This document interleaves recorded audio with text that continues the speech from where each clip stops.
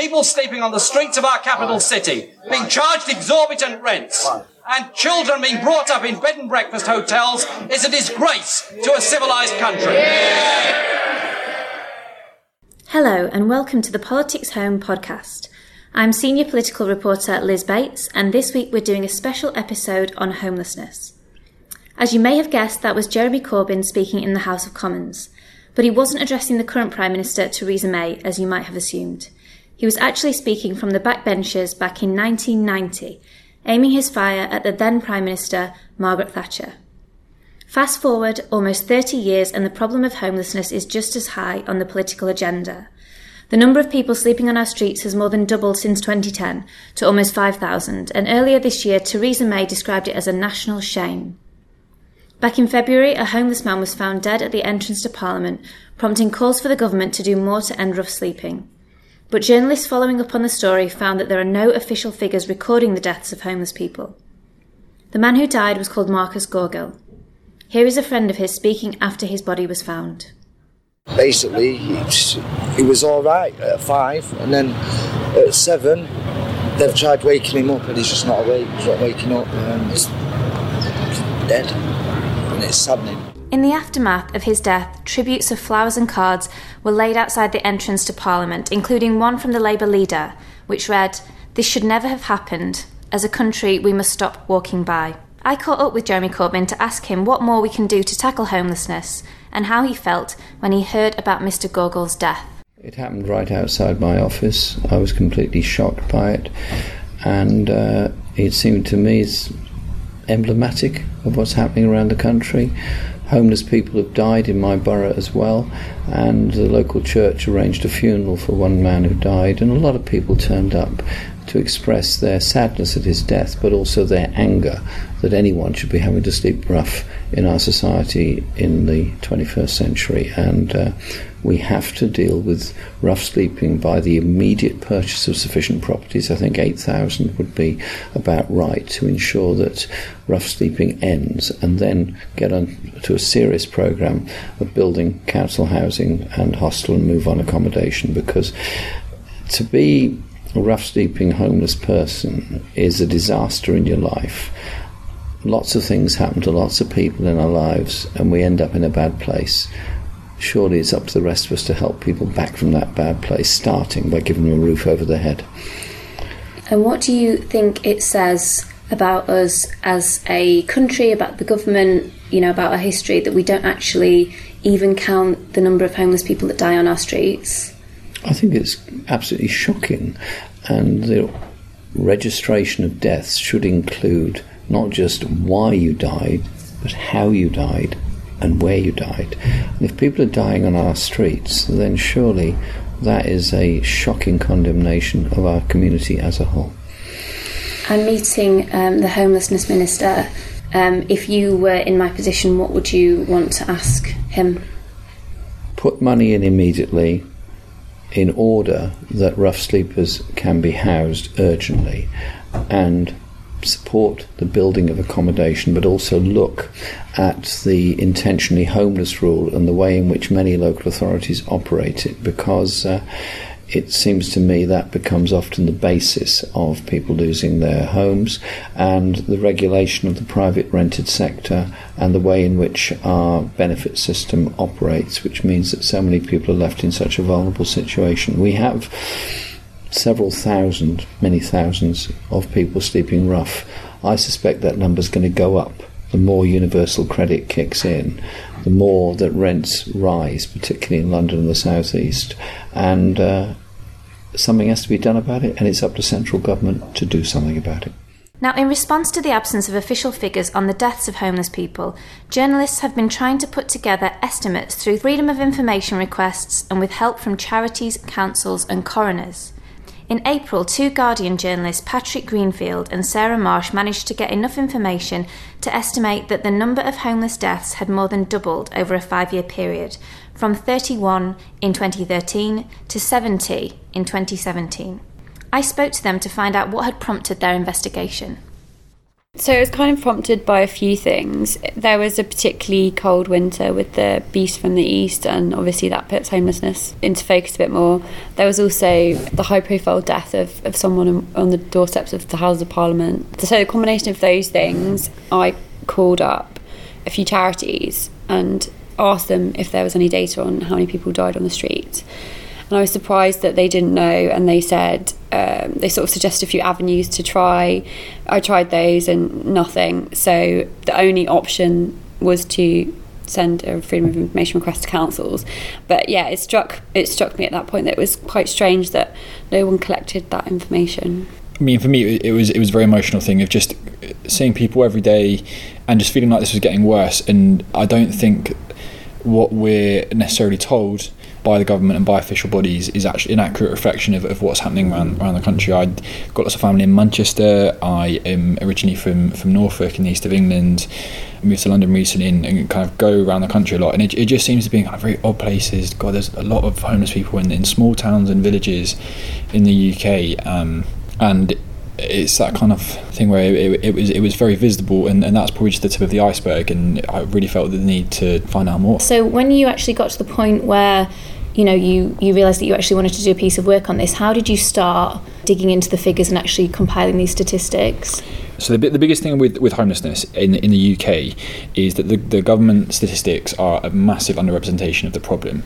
In 2015, actually, the UK Statistics Authority threatened to actually say, well, these aren't official figures anymore because they're open to political manipulation, they're untrustworthy. And so maybe listening to this podcast, you might hear me and Sarah say a lot, I don't know, because last year apparently there were about 4,500 people sleeping rough in the UK, but for us actually determining what is a rough sleeper, what ticks this box, what is a homeless person, if they're sleeping in a tent in a temporary encampment, does that count? I mean, is somebody sleeping on a bus every day a rough sleeper, or are they homeless, or what does all that mean? And so we very simply just thought, right, let's just ask how many rough sleepers have died in temporary accommodation or on the streets in the last 5 years.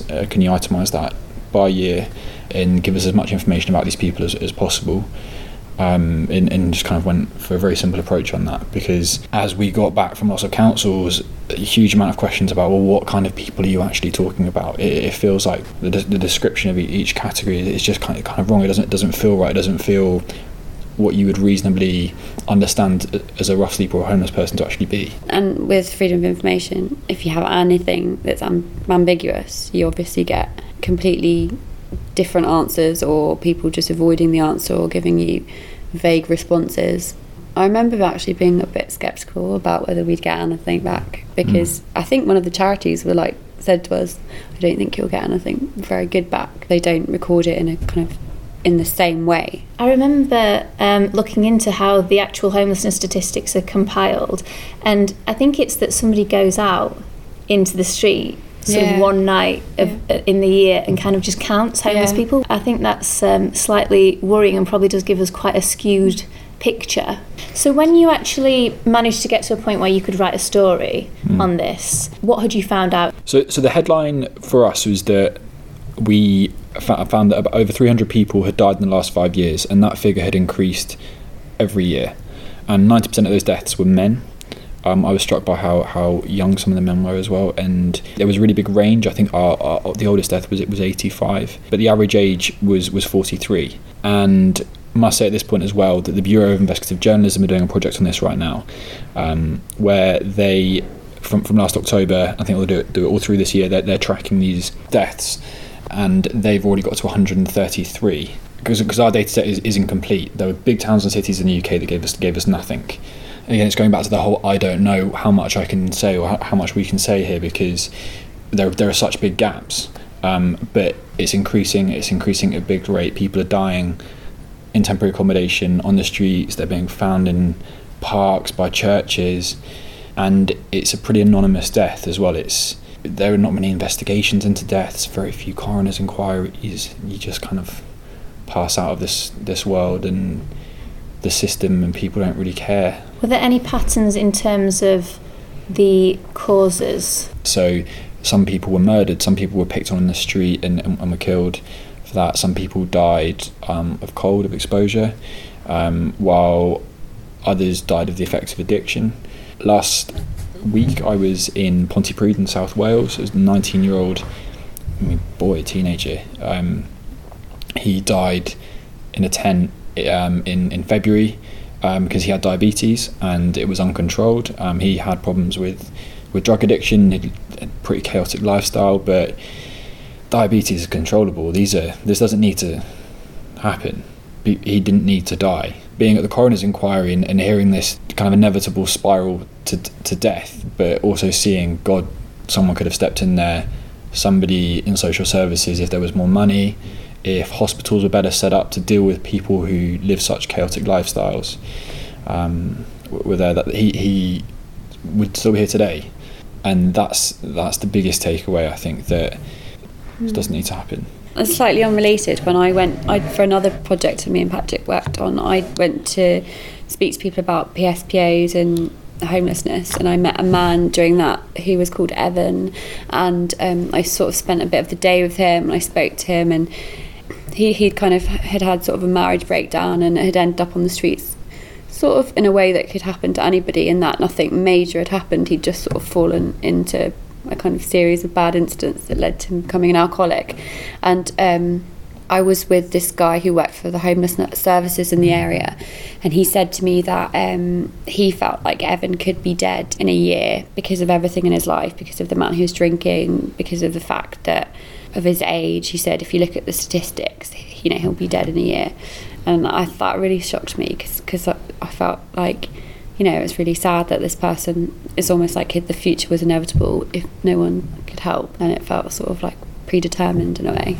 Does anybody take responsibility for these deaths? But my own personal opinion is no one's taking responsibility properly, because what we record as a society is a reflection of what we care about. We dedicate rightly a lot of resources to recording what GDP is in the UK, how happy we are, lots of things, but we don't know how many people are on our streets. We don't know how many people are dying. You're sceptical about what the truth is. I think looking at numbers, and that's very much linked to responsibility, in my opinion. Because you kind of randomly hear stories in the newspapers about people dying on the streets, and it's always really shocking. So I thought, well, obviously it's something that we're kind of monitoring, because, especially when it's really cold and periods like that, you just imagine there's somebody who's collecting this data and thinking, oh, well, this number have died this year, so we need to make sure that doesn't happen again. What provisions do we need to put in place? And it just sort of feels very almost like homeless people are not seen as human, which is really sad. The local authorities have a legal responsibility to care for these people, and we don't know how well they're doing that. It's hard to even measure that if we don't know how many people are dying. Something as simple as that. A gentleman I was speaking about earlier, the 19-year-old whose inquest to his death I went to see, he had a kid, and who's growing up now, and the mother of that kid was saying that they're going around Cardiff. This kid started asking about why there are people out on the streets. I mean, that's a conversation that I hope by the time this kid gets to 5 or 6 doesn't have to have with his mum about, oh yeah, that was the life Dad had. It's grim. That was Patrick Greenfield and Sarah Marsh from The Guardian. Meanwhile, in Manchester, Jen Williams, who is the Politics and Investigations editor at the Manchester Evening News, faced similar problems as she tried to report on how many people had died on the streets of the city, eventually writing an article entitled "The Deaths They Don't Count." I asked her, who is ultimately responsible when a homeless person dies? There is no one agency whose job it is to do this. Every agency should have looked at it as, well, that's just not something that we do. So then you end up with a kind of vacuum in the middle of all of that. Some of the politicians I spoke to off the record were conscious that this was a problem and talked a little bit about, some efforts that were starting to happen behind the scenes, where Greater Manchester had started to realise that maybe this needed to be something that they looked at.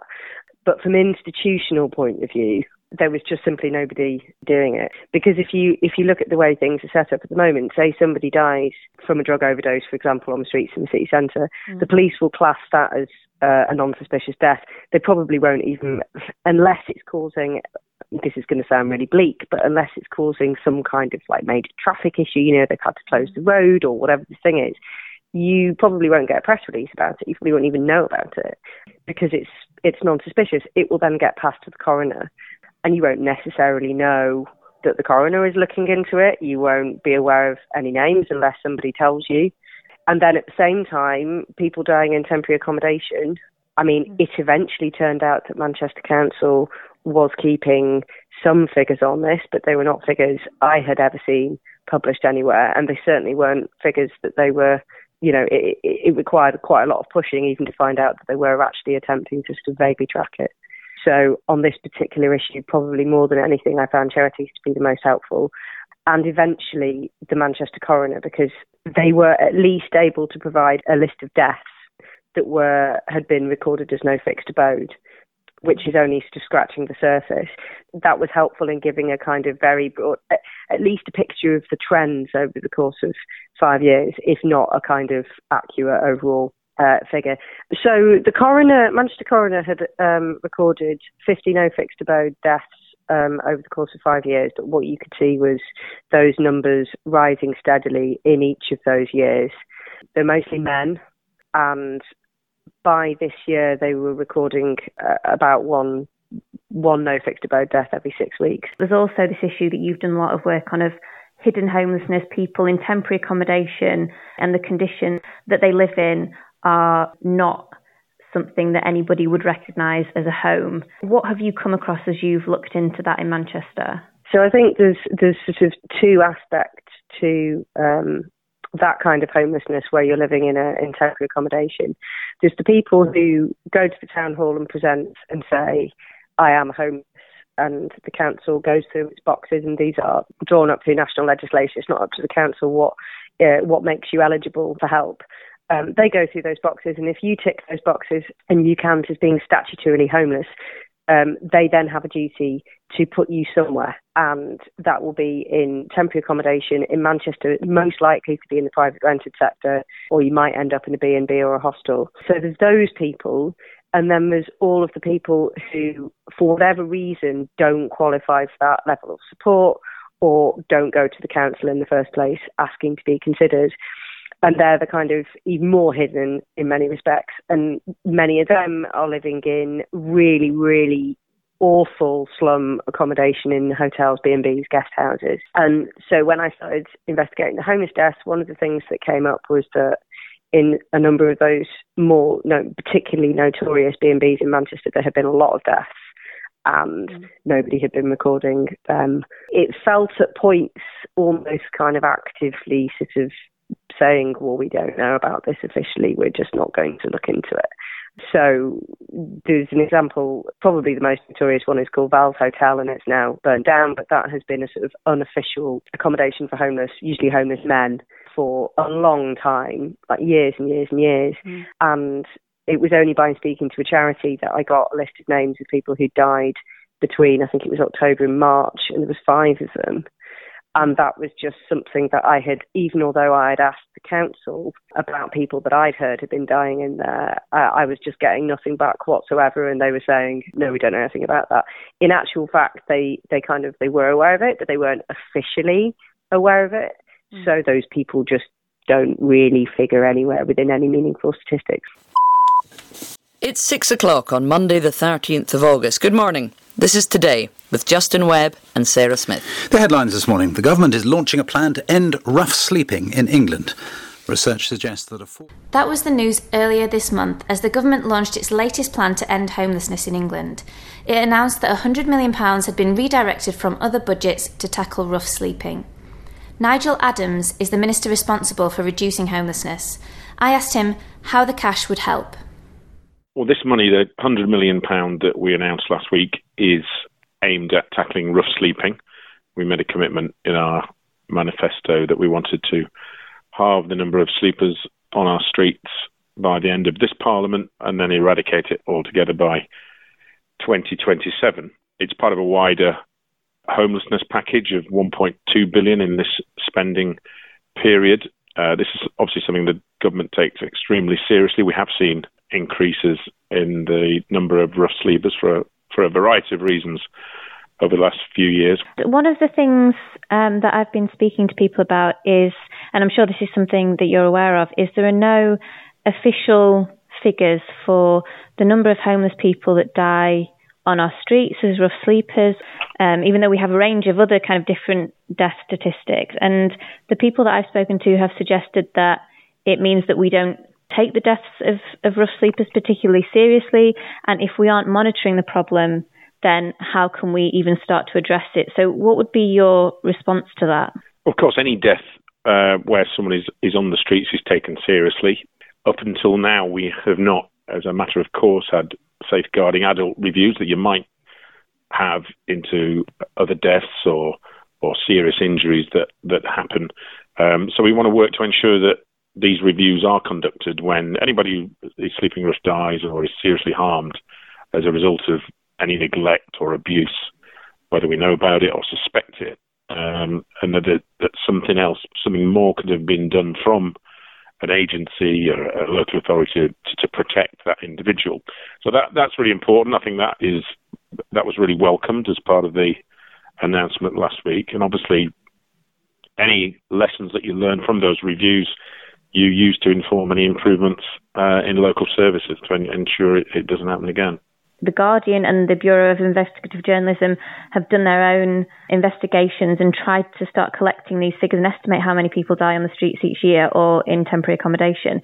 Are there any plans for the government to start doing that? Well, I think once we get reviews underway, that will help inform. It certainly inform government. It will inform local authorities much more in detail. And I think this has been really welcome. The fact that we've announced this last week. So basically, if you like, there'll be a duty on local authorities to ensure that they do these reviews where people are suspected or known to have suffered seriously or have died as a result of neglect or abuse on the street. So, this is something we do welcome. Okay. And when I spoke to Jeremy Corbyn, he recommitted the Labour Party to their plan to acquire or buy 8,000 homes. They say that would immediately solve the rough sleeping problem. It seems like quite a simple, quite obvious solution. If you buy people houses, then they're no longer homeless, they're no longer on the streets. Why would you not consider something like that? Well, I think it shows a real lack of understanding by Jeremy Corbyn of the issue.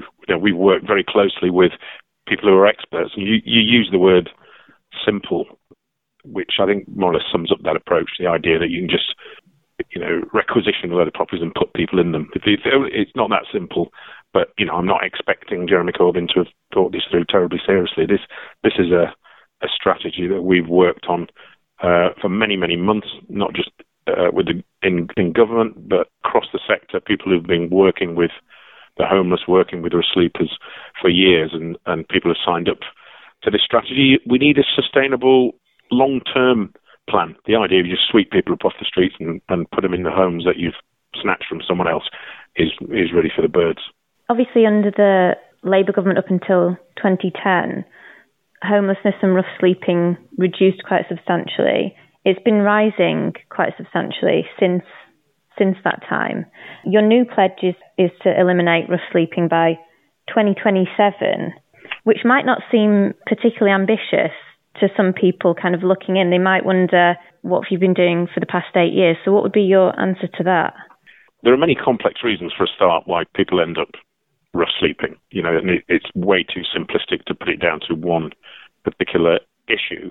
But we've got to make sure that we eradicate it for the long term rather than just in the short term have an impact. We're very encouraged and very grateful to all the housing and homelessness experts who have helped us put our plan together. Well-known organisations like Shelter, like Crisis, like St Mungo's and Thames Reach, and local authorities that have high levels of homelessness have been involved in developing this. But the idea that you can solve it short term, I really don't think that flies at all. And the people within the sector understand that. They welcome the fact that this is a 9-year plan rather than just something that can be done at the flick of a switch, which clearly it can't.